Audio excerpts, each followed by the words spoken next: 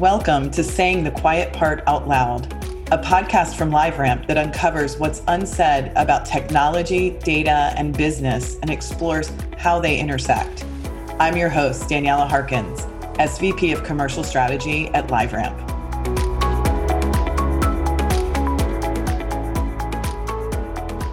Today's episode is about diversity, inclusion, and belonging, or what is referred to as DIB. Often unsaid about this topic is, where do I begin? Is this a problem that's worth my time or my team's time to address? We recognize that companies are at different stages of their DIB journey, and candidly, we are too. So this episode, we're sharing where we are in our journey toward creating a more equitable workplace, fulfilling our mission of building systems and experiences that enable all LiveRampers to thrive. To dive into this topic, I will be speaking with LiveRamp's Chief People and Culture Officer, Brandon Samut. Hey, Danielle, it's great to see you. Great to see you too and talk to you. Hey, you know what? We work in an industry that loves acronyms, and we're sitting here talking about diversity, inclusion, and belonging. And I'd love for you, because I hear DIE, I hear DNI, I hear DIB. I'd love for you to first just take a stab at defining what the heck all of that means. Yeah, it's a good jumping off point, Daniela, because I've seen over and over again that our sense as leaders that we may not be fluent in these definitions can be a blocker to getting in the game. A lot of companies use the terms DIB, DEI, and D&I interchangeably as a kind of core term for their work on diversity. The words within those terms actually mean fairly different things, even if the work that they're pointed at is meant to imply something very similar. So let's break it down. So, at least at LiveRamp, the way that we would think about those terms is, hey, we call it diversity, inclusion, and belonging. Diversity being kind of the blends of characteristics, right, that people bring into the room, as it were. Inclusion, right, being kind of who actually has a seat at the table where things are being built or decisions are being made. And then belonging. Belonging has to do with and what happens with that information that's being shared, right? Do people have a equal playing field on which all of those different perspectives and experiences are valued, not just respected? So DEI is another very common one: diversity, equity, and inclusion. The equity piece is really important. And equity, put really simply, are processes, programs, and practices that are all designed to produce like fair outcomes, to have equitable systems within a company or a product that works in equitable ways, out in the field. You have to have an understanding of some of the things that can get in the way of fair and equitable outcomes. And as we learn and wrap our heads around what that means for the work that we do inside the company and outside with our customers, we're learning more and more about things that we can build, our new processes that we can form that produce those types of equitable outcomes. Interesting. I want to go back to something you had mentioned earlier about diversity, inclusion, and belonging, so DIB, and that being a really critical and important component of LiveRamp. Can you talk to me about why it's so important? Sure. We think about it in a couple different ways. And what I'm about to share in many ways is paraphrasing what we've heard from our own employees. If we want to be an organization that matters, if we want to be proud of what we build and how we build it, if we want to be satisfied with the outcomes we can produce with our customers, right, we need brilliance inside this company. And we believe that brilliance comes from everywhere. So one of the reasons why we focus on diversity, inclusion, and belonging at the company is that the type of talent that we need to produce everything I just described is very hard to find.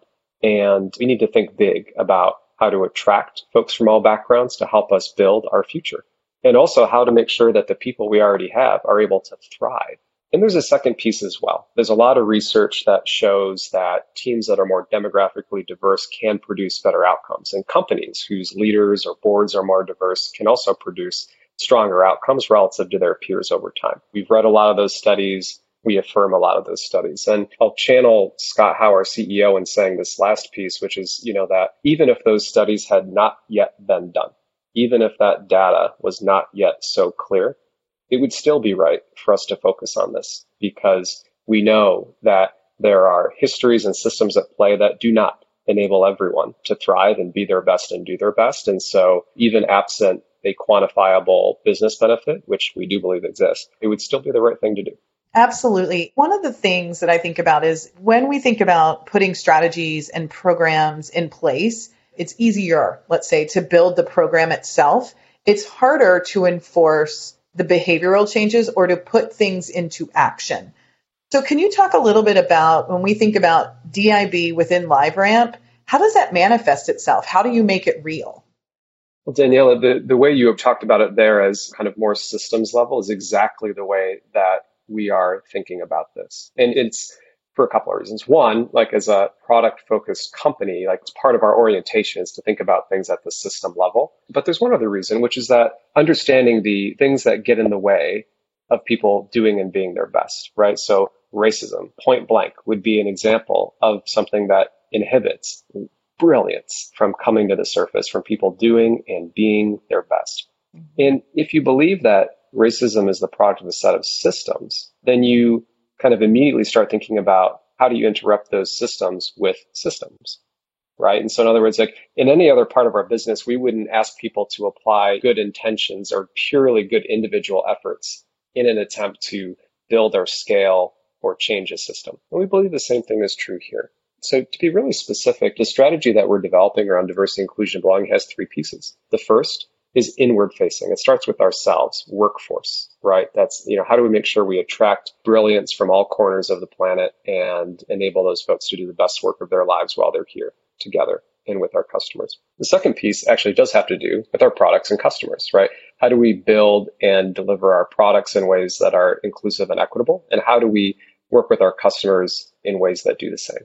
And then our third pillar is community. LiveRamp has official offices in 13 different places all over the world and people in even more places than that. And so when it comes to the intersection of our people, our products, and our communities, what can we be doing in the places where we live and work to have an impact? And in all three of those pillars, we are working to address things at a systems level and to get really practical. In recruiting, for example, we know that who you know sometimes influences how prepared you can be for an interview, how much you know about the company, how it works, or even the person that's hiring for the job.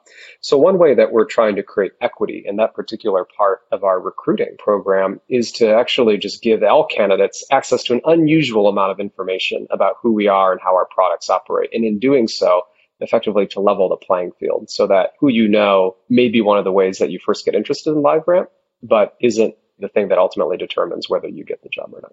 Very interesting. And I love the way you talk about it in terms of what we're doing, inward facing, products and customers, and then ultimately community. I want to shift it a little bit because we obviously work within the MarTech and AdTech industry. And I'd love to get your thoughts on how do we apply the DIB practice that we have internally to the larger industry in general?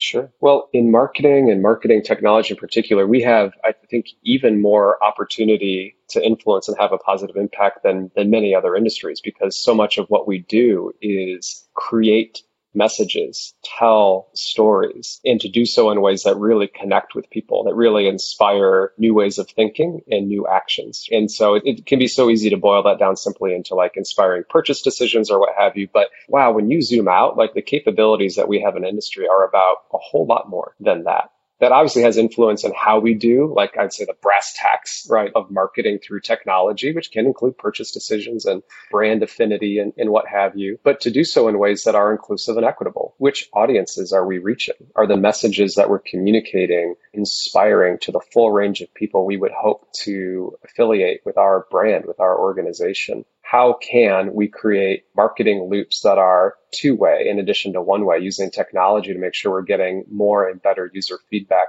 from more diverse populations so we can understand how to better build and scale our products for everyone, which obviously has great business impact, but also opens up the impact or the benefits of what we build to more and more people. It's in some ways hard to think of an industry that has a bigger opportunity to have an impact on this topic.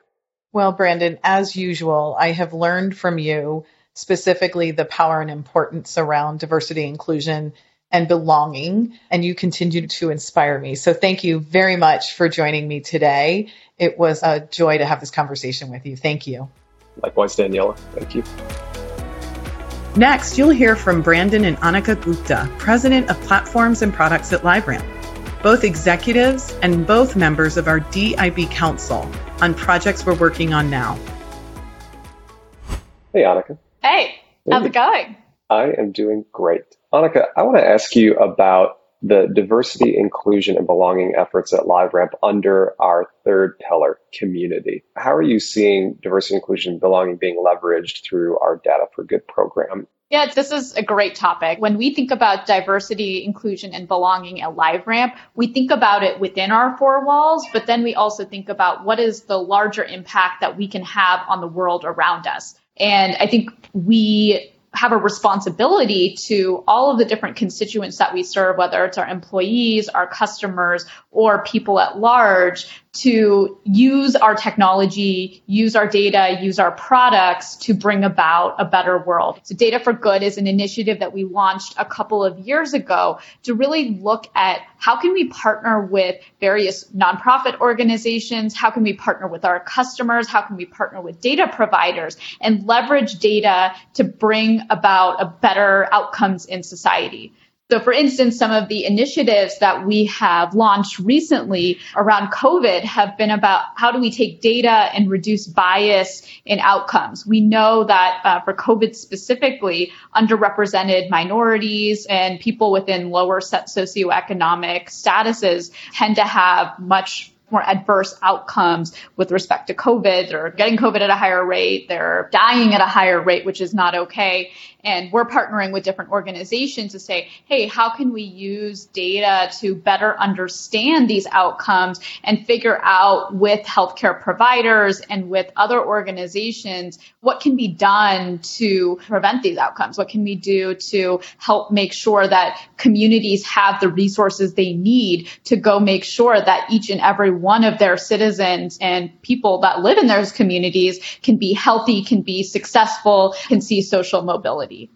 Right on, Annika. And let's zoom out a little bit too. I was thinking the other day, so much perceived traction among so many organizations on the topic of diversity and inclusion, especially over the last 6 months. And in some sense, that's encouraging to see. And in some sense, it reminds me, wow, this should have mattered so greatly long before the past 6 months. What do you make of that?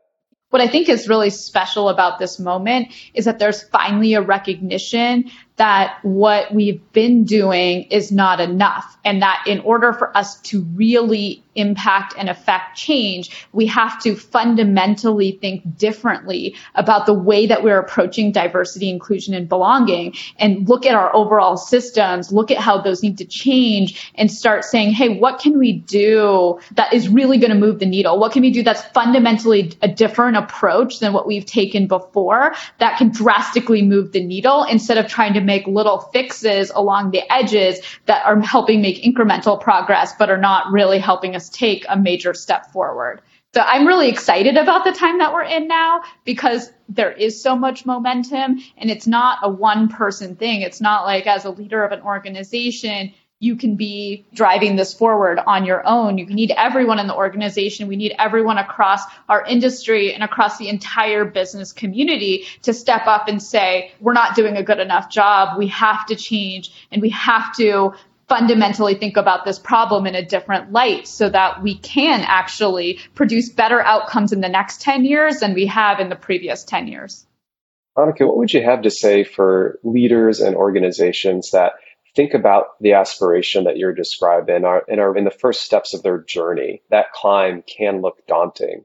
Well, I think whether you're in the first steps of this journey or you've been thinking about and creating DIB programs for a couple of years now, I think we all look at it as a really daunting challenge of we're trying to fundamentally change something that has systemic roots in our society. We're not always going to be able to make giant leaps forward week over week. Instead, we have to get comfortable with the fact that we've got to set a direction and continue to iterate and continue to make progress towards a larger direction and vision.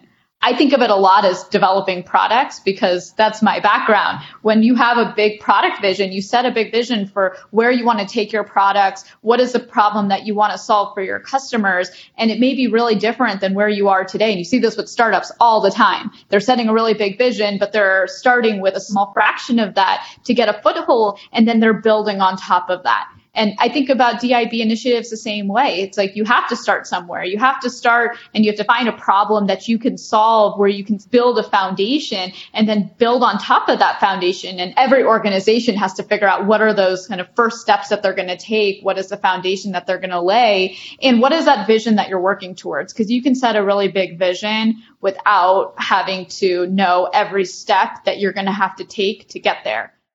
Annika, that is a powerful point. This notion that the way that we might lead on diversity and inclusion has a lot of the same principles as how we would think about leadership for the overall organization. It's really inspiring to hear you talk about it that way.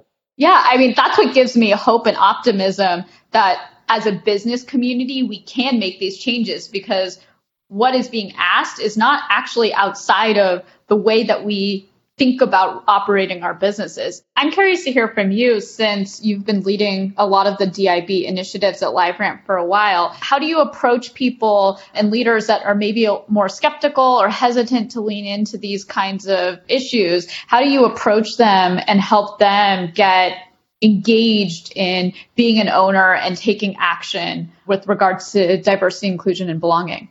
That's a good question, Annika. I typically run into two types of hesitation. The first is kind of the hesitation of something new. They know enough to know that they don't have the vocabulary or that shared foundation of what are we talking about, much less what should I be doing? And that can be intimidating. My call to action, my encouragement for folks who are feeling that today is you've done this before. And then this may not be work on diversity, inclusion, belonging, but you have climbed learning curves before on stuff that you knew little to nothing about. And this may feel different because the stakes of getting it wrong may feel more personal or what have you. And so I invite folks to validate that because that's a signal you understand it's important and you want to get it right. But don't let that be the thing that holds you back. And I think the other thing is like, from whose perspective are you going to make that decision on how heavy to lean in? Because when I talk with live rampers from underrepresented backgrounds, on a topic like leaning in for, say, like a white male leader like myself, there's an understanding that I'm not always going to get it right the first time, but I go out of my way to acknowledge that I'm going to go ahead.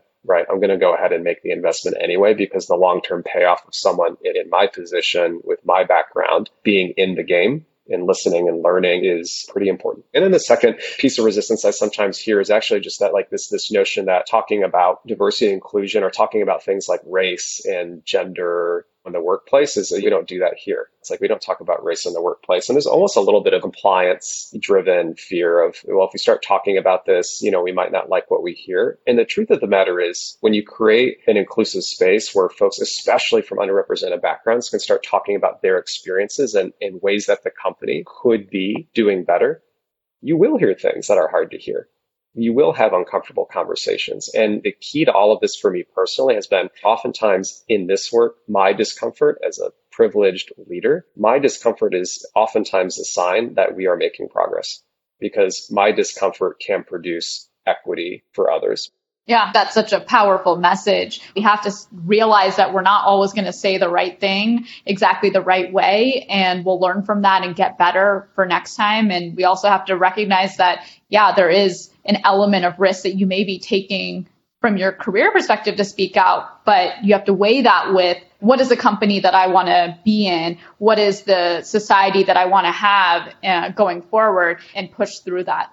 100%. And the payoffs are meaningful, as we've seen in a variety of organizations. And I think my parting thought on this would be, this feels like a special time in the US and around the world on the topic of diversity, inclusion, and belonging. And each leadership team of every organization has to make a decision about whether they're going to use this as an opportunity to take a huge step forward or take a defensive posture and wait for it to pass. And for leadership teams that are building companies that they want to be brilliant and exceptional, there's really only one choice in that pair, which is to lean in and push through the newness in some cases, and certainly the discomfort, which is just part of the journey, and do it. But even beyond all of that, like you just think about the arc of history, companies make history. We're in society. We do not get to choose whether to be in the game. We are in the game.